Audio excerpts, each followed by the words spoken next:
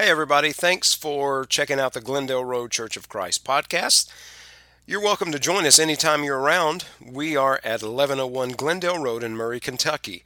We meet for worship every Sunday morning at 9 a.m., followed by our Bible study at 10 a.m., and we come back every Sunday evening for a bonus worship hour at 6 p.m. Also, every midweek on Wednesday at 7 p.m., we have a Bible study. You'd be welcome to join us. We'll be sure to save a seat for you. Now, here's this week's sermon. This morning's reading comes from 1 Peter chapter 5, verses 6 and 7. Therefore, humble yourselves under the almighty hand of God, that he may exalt you in due time, casting all your care upon him, for he cares for you. You may be seated. God is good all the time. I was looking at just our records, and since June, even up to this point, there have been 8 people who have professed their faith in Jesus and put him on in baptism. That's good news. Very good news. And, well, let's just keep it up, shall we? Keep on sharing the good news, spreading the gospel, encouraging people, talking to friends and neighbors. Worst they can say is no, and if they do, okay, we've tried. Some people, however, are going through very difficult times.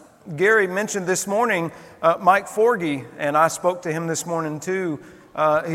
His mother had her stroke, and his daughter is dealing with cancer and those side effects from her treatment.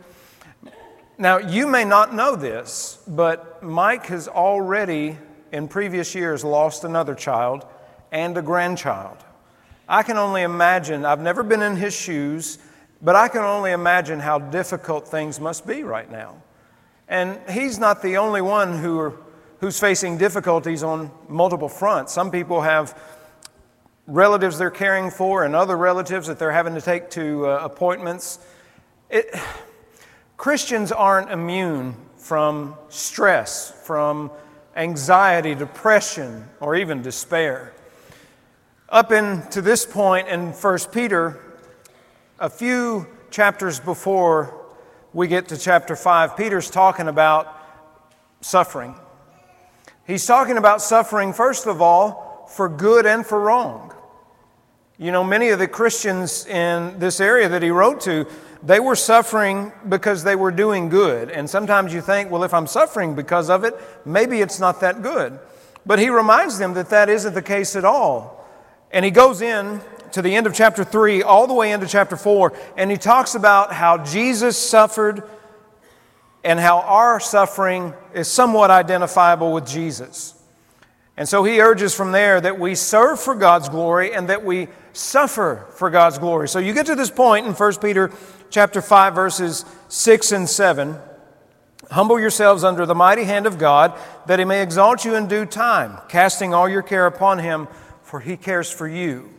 I think that's something we need to remember as much as they needed to be reminded of it then. God cares. And God cares, yes, about our salvation. He cares about us being forgiven from sin, but he also cares about the things that bother us on a daily basis. The things that may sometimes cause us to lose sleep, that may really run us down and even cause us to despair of life. And there are a few examples in Scripture of God's people who have despaired of life because of life circumstances. The first one we'll look at is Rebekah. She said to her husband Isaac, "I'm weary of my life because of the daughters of Heth. If Jacob takes a wife of the daughters of Heth, like these who are the daughters of the land, what good will my life be to me?" So Isaac sent Jacob away, and he went to Padan Aram to Laban, the son of Bethuel, the Syrian, the brother of Rebekah, the mother of Jacob and Esau. Rebekah had a parenting problem. She wanted her son to marry well. I think every parent can understand that, right? You want your children to marry someone who's going to be good to them, that they're going to be good for. Our rule has always been, marry someone who's going to draw you closer to God, not take you farther from Him. So obviously we would hope for Christian spouses Now, wait, let me mention this. Someone asked me, I won't say Marilyn Thornton's name though. She asked me a week or two ago, she said, has your son-in-law been baptized yet? I said, wait a minute, he's not my son-in-law. Let's get that straight. But at the time, no, he hadn't, but John was this last week. But I thought, man, she's jumping the gun on this. But, you know, you want your children to marry well. You want them to marry people that, as I said, at least for us, they're going to draw them closer to God and not take them farther away. They're going to love for them and care for them in all seasons of life. Someone they can build a house with, a family with, someone they can be happy with. And Rebecca had the same concern. She had this parenting problem, right? In the end, you do your best to equip them and you hope they choose well, but sometimes they do choose well, and then the person turns out to be someone else as the relationship progresses. But she didn't want her son marrying a daughter of Heth. Now, you would have to read and study more deeply to determine why that is. But suffice it to say, in those times, you usually wanted to keep your family somewhat within your tribal community. And, you know, is there the what we would call the possibility of inbreeding and things like that? They had their ways of fleshing that out. Of course, if you read Scripture, you know that Abraham and Sarah were half brother and sister. And they were married. And yeah, most of us that's repulsive. But we don't focus on that fact when we look at the story. So Rebecca had a parenting problem. This parenting problem led her to be weary of life because of these daughters of Heth. How many of you have ever said to your sons or to your daughters, well, at least in this case of your sons, you don't need to hang around with girls like that. Or you don't need to go around with boys like that or things. So when I was a teenager and I drove, you know, before I met Stephanie, of course, and she straightened me out, several of us as a group of friends would go out and do things. We'd go to the movies, we'd go, they would want to go to the fair, I would just walk through. I've never been on a roller coaster, have no desire to do so. But I would go, you know, just to be with your friends. And we were going somewhere, a buddy of mine and a friend of ours who was a girl, and my dad said, you don't need to take her with y'all. I said, well, why? Now, this is my old-fashioned daddy. He said, it doesn't look becoming of a young lady to be alone with boys. Y'all probably think that's nuts, don't you? That was it. So guess what? We told her, do you have a friend that you can bring? You know, and she did, and so she was allowed to go with us. But Daddy said, you and your friend don't need to go with this girl alone. It's unbecoming. It doesn't look good. Now, these days, everything goes. But then, that wasn't so much the case.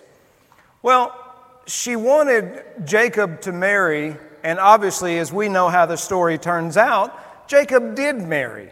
Now, he was duped into marrying the first wife, Leah. He wanted to marry Rachel. Rachel was beautiful. She just had his heart from the get-go. But Rachel was the younger of the two daughters.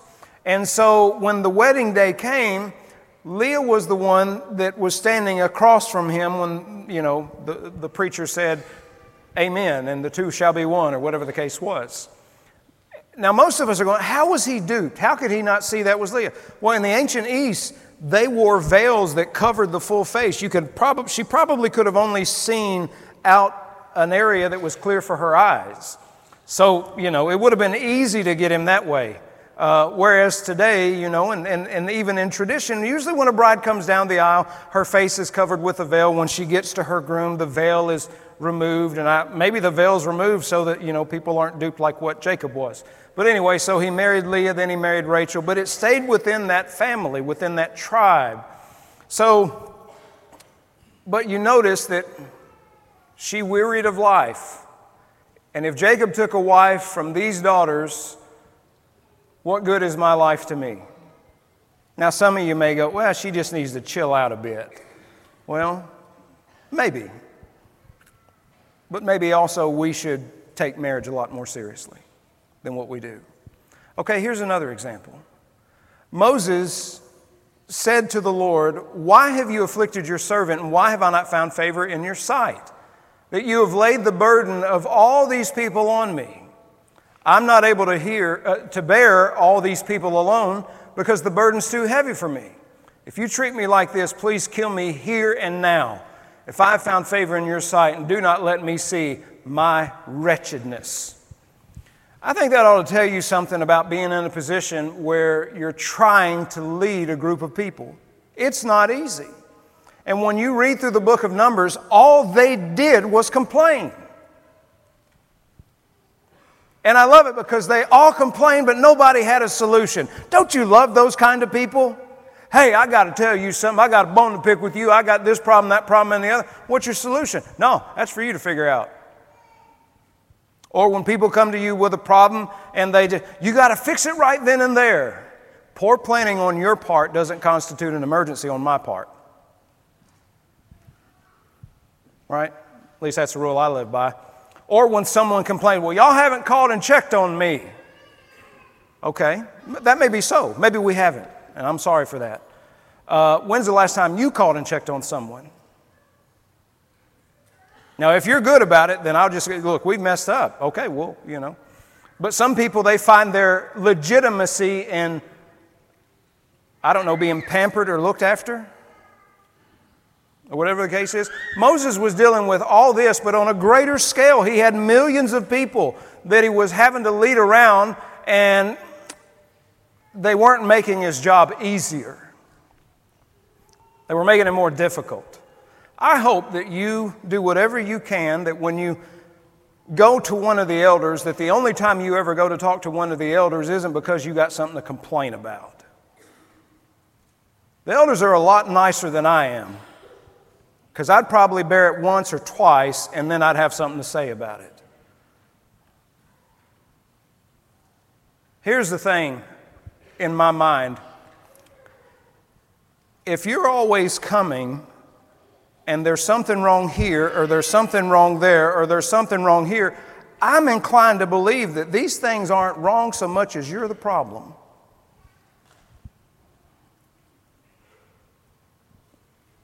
That's my personal belief. Could I be wrong? Yes, but I also could be right.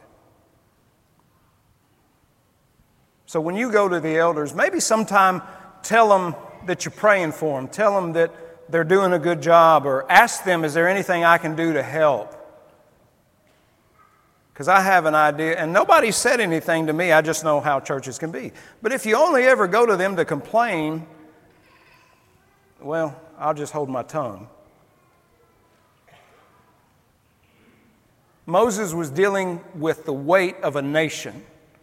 People that were ungrateful, people that always had something to complain about. No wonder he said, I didn't bear these people. And if this is how you're going to do with me, just kill me now. Just kill me now. He was exhausted from it. He was tired of it. He was done with it. But Moses wasn't the only one. He had a people problem. Rebekah had a parenting problem. But Elijah had a persecution problem. Jezebel sent a message to Elijah saying, so let the gods do to me and more also, if I don't make your life as the life of one of them by tomorrow about this time. Now the them were the prophets of Baal that Elijah had squared off against. 400 and something prophets of Baal on Mount Carmel. Well, Elijah won, they lost, and they had all those false prophets put to death. So she's saying, I'm going to do to you what you did to them, and if I don't, may the gods do it to me by this time tomorrow. So when he saw that, he arose and ran for his life and went to Beersheba. And he came and sat down under a broom tree. And he prayed that he might die and said, it's enough. Now, Lord, take my life, for I am no better than my fathers.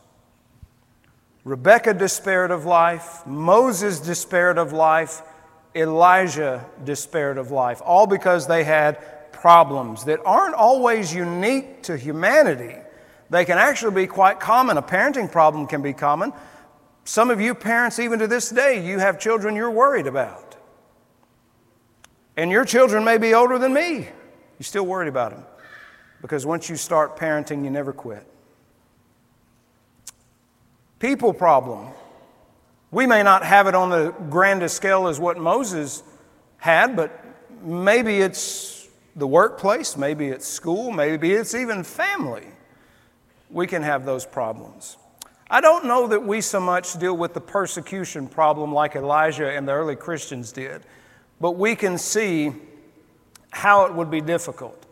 Elijah is held up as Israel's greatest prophet. When you speak about the coming of the preparation of the kingdom for the Son of God, one of the things that we read about is that one like Elijah will come in Malachi chapter 4. And John chapter 1, when they go to John the Baptist, they ask him, "Are you the Messiah?" "No." "Are you Elijah?" "No." And then when Jesus takes his disciples out to Caesarea Philippi, "Who do men say that I, the Son of Man, am?" Well, some say Elijah or Jeremiah. Notice that theme. Elijah was very important. But even this highly important prophet of God wanted to die, despaired of his life. I'll give you one more example and then we'll make some application. The last one is Jonah. Now, Rebecca had the parenting problem. Moses had the people problem. Elijah, the persecution problem. But now Jonah's different. He just had a pity problem. It displeased Jonah exceedingly and he became angry. So he prayed to the Lord and said, "Ah, Lord, was not this what I said when I was still in my country? Therefore I fled previously to Tarshish, for I know that you are a gracious and merciful God, slow to anger and abundant in loving kindness, one who relents from doing harm. Therefore now, O Lord, please take my life from me, for it is better for me to die than to live." Now the reason I say Jonah had a pity problem is because, God didn't do what he wanted God to do. Jonah had it in his mind, this is what God's going to do. This is what I want God to do. This isn't what I want him to do. And what he didn't want him to do was to be gracious and merciful, slow to anger, loving kindness, relenting from doing harm to the city of Nineveh, who had not 100 years before this time had been their enemy, who had oppressed the Israelites. I don't want that. I want judgment. I want fire falling from heaven, consuming them and everything. So you look at each of these problems, they are legitimate. They can wear a person down. They can be just a little too much. But what I want to make is, by way of observation, life is full of valley and peaks. And every one of these valleys came after a mountaintop moment. For example, Rebekah had just secured the blessing of Isaac for Jacob. Now, she went about it very deceitfully, but that's what she wanted. She wanted her husband's blessing to go to Jacob. And Jacob had bought the birthright of his elder brother Esau, and because of that, he inherited it. Now, if you're Rebekah, you would think, man, this is great. I've got what I wanted. Here you are up on this mountaintop, but then not long after that, you're down in the valley. Moses had just led this entire group of people in the Exodus out of the land of slavery into the land of liberty. They had seen God do all the miracles in the land of Egypt, all the plagues. Imagine seeing all that wonderfulness, all those great things of God, only to get not very far on the other side, and now you just want God to take your life. Elijah had faced off against the prophets of Baal on Mount Carmel, and Elijah said, okay, let's do this. Let's make an altar and a sacrifice, and we'll dig a trench around the sacrifice. And the God that answers by fire from heaven will be the true and living God. So the prophets of Baal, they made their sacrifice, and they're trying to get Baal to do this thing that they agreed upon. And they do it from about morning until midday. Nothing happens. Then they begin to mutilate themselves, hoping that it will provoke Baal to answer by fire from heaven. Nothing happens. Okay, so Elijah takes his turn, and all he does, he sets up his altar, his sacrifice. He says a simple prayer to God. God rains down fire from heaven, consumes the offering, even licks up the water and the trench around it. And now they knew that the Lord God was the true God. And Elijah had shown all the people on Mount Carmel that the God of Israel is the only true and living God. That's one of those, literally a mountaintop moment. But then Jezebel seeks his life and he's in the valley. Jonah, I guess you could say, for the lack of a better term, he preached a citywide revival. God wanted him to go and to preach destruction to Nineveh unless they repented. So Jonah goes in and he doesn't say a lot. He just simply says, 40 days and Nineveh will be overthrown. That's all that's recorded as to what he said. And everybody throughout Nineveh put on sackcloth. Sackcloth is very uncomfortable. A friend of mine had some of it when he had gone to the Promised Land and had asked about it. And it's a very coarse, rough material, very irritating to the skin. And so they would put on sackcloth for that discomfort to show their genuine contrition and repentance. And the king or the governor of Nineveh went so far as to clothe all the animals in sackcloth too. I mean, I'm like, Jonah, many preachers would love to go into a city and preach the word of God to have the entire city repent and turn to God. You did something that we only dream of. But because of your bigotry and because of your hatred, you sit outside the city watching and waiting to see if God will actually destroy them. That's why I say he had a pity problem. But in each of these, God gives a solution. Isaac had blessed Jacob, and that blessing carried forth in Jacob's life. It didn't mean that Jacob was sinless and perfect. It just simply meant that the blessing that Isaac had bestowed upon him played out in his life, and God was with him, despite sometimes Jacob's misbehavior. Moses was given help. He didn't have to bear the burden of the people alone, but he was given elders and various others to help him with the running of the nation, with the administration of all the things that the people needed. Elijah received rest. He essentially is taken to a place, or goes to a place, and God provides for him food, and God tells him to rest. And so he does. And then he wakes up, and God provides him with more food and says, rest some more. And he does. I've got a good friend who's made some unfortunate choices and is a year beyond those unfortunate choices, and who has done better to better his life. And I've been speaking with him on the telephone through text message just because it's hard for him to talk about it.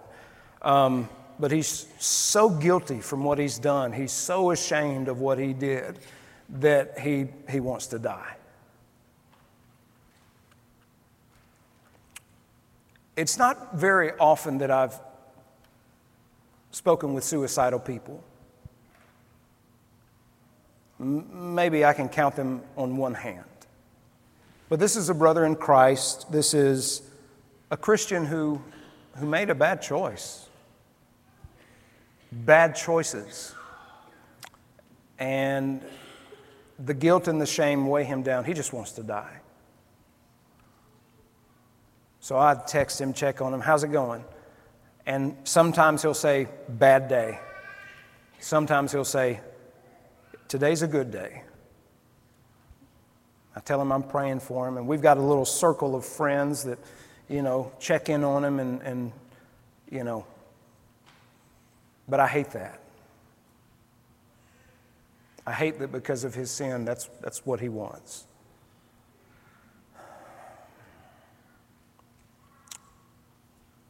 But one question that I asked him, I said, how are you sleeping? He said, I'm not. So I told him, I said, you may talk to your doctor, but see if there's some way that in a safe environment that you can get some rest. Exhaustion, physical and mental exhaustion, will really, really tank a person. Elijah needed that rest, and he received it. Jonah received a renewed perspective. And that perspective was the very thing that he wanted done to Nineveh, God did to him in a manner of speaking. God had given him this I guess you could say, this vine to provide shade in the heat. And then he took that vine away, and now Jonah was suffering under the intense heat of the sun. And God's lesson to him was, you didn't create this vine. You didn't provide anything for it. It was simply an act of grace. I took it away, and you're miserable. Your misery is what you wanted for the Ninevites. So he received that renewed perspective. Okay, you go back to 1 Peter chapter 5, verses 6 and 7. Humble yourselves under the mighty hand of God. There's the first thing we should do. Humble ourselves. Not believe we're any more important or special than what we are. Just remember that we are blessed and graced by God to have His love and to have His care. But then, the second passage, verse 7, casting all your care upon Him.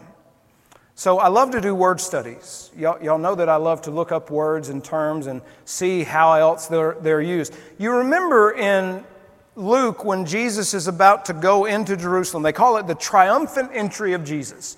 All the people were taking their cloaks off and putting it on the foal, this donkey that had never been ridden before.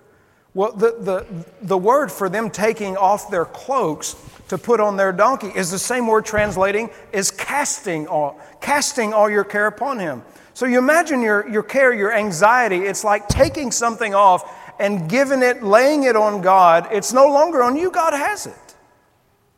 But so often what we do, we'll take it, we'll lay it down, we'll cast it on God, walk away, we'll pray about it. God, you have it, it's all yours. Do with it what you can. Then we watch the clock. A day, 2 days, whatever goes by, and we're like, well, God, you've not handled it the way that I think it ought to be handled, so I'm just going to take it and put it right back on. Right? I'm just going to put it back on. I've not seen the resolution. Here's the thing. God does not answer our prayers according to our will. It's according to His will. Sorry for beating the microphone up. One person wrote, prayer doesn't get our will done in heaven. It gets God's will done on earth. That's a good reminder. Not only is it His will that gets done, here's what we really hate. It's done in His timing. We're like the J.G. Wentworth commercials. It's my money and I want it now, right? Y'all have seen those? I want it and I want it yesterday. That's why we have to humble ourselves. Because when we humble ourselves and we cast those cares upon God, we're saying, I've done all I can do. I'm trusting you to go the rest of the way. And I will trust you. And I ask for peace because I don't know what the outcome is, but God does. In the perfect world, it would be a case to where we could pray and our prayers would be answered how we have predetermined they should be answered. But God sometimes sees the bigger picture and He knows what we need better than what we know. Our children, they would eat chocolate and macaroni and cheese and drink Coca-Cola and all if we let them. But it's not necessarily good for them, is it? So you got to eat your greens. How many of you grew up going, you eat your greens and then you get dessert or something? Yeah, a few of us. And you know what? Greens are so nasty. That's like a vegan. Vegan, that's an Indian word for bad hunter. Vegetarian's another version of that word. But yeah, you gotta eat your greens, then you get dessert. I remember when I was little, I don't know how old I was, but it was every morning when I was visiting my dad, because my parents divorced, so every other weekend. But if I finished my breakfast, I got candy. And I remember the first time I finished my breakfast because I usually didn't finish it. But I remember going, Dad, I finished my breakfast. And he gave me a piece of candy. I was as happy as a lark. Well, there you have it. Ignatius of Loyola said, pray as if everything depends on God, work as if everything depends on you. We can do so much, but there are ultimately things, in all things, everything that we should take to God and let Him do with it, because I promise you, He does a better job with things than what you and I tend to do. But as far as it goes to even our worries, our anxieties, the things that steal our joy, that rob us of sleep, Peter says, cast those cares upon God. Why? because he cares for you. Jesus said it a different way. Ye that labor and are heavy laden. How's the song go? Lean upon your dear Lord's breast. I was quoting the song and not the verse. Come to me all who labor and are heavy laden, and I will give you rest. Take my yoke upon you and learn of me, for I am meek and my burden is light. Cast your care on him. God is sovereign over our anxieties. He's sovereign over our fears. He's sovereign over our medical issues, our financial issues, our marital issues, our parenting issues. He's sovereign even over death. And he's demonstrated this by sending his son to die on the cross, who then subsequently rose the third day. Death is defeated. A new world has begun. God cares. So cast your cares on him. And if you want to do so publicly, we'll pray with you today and we'll pray for you, and you'll receive nothing but love. Come to the front as we stand and sing.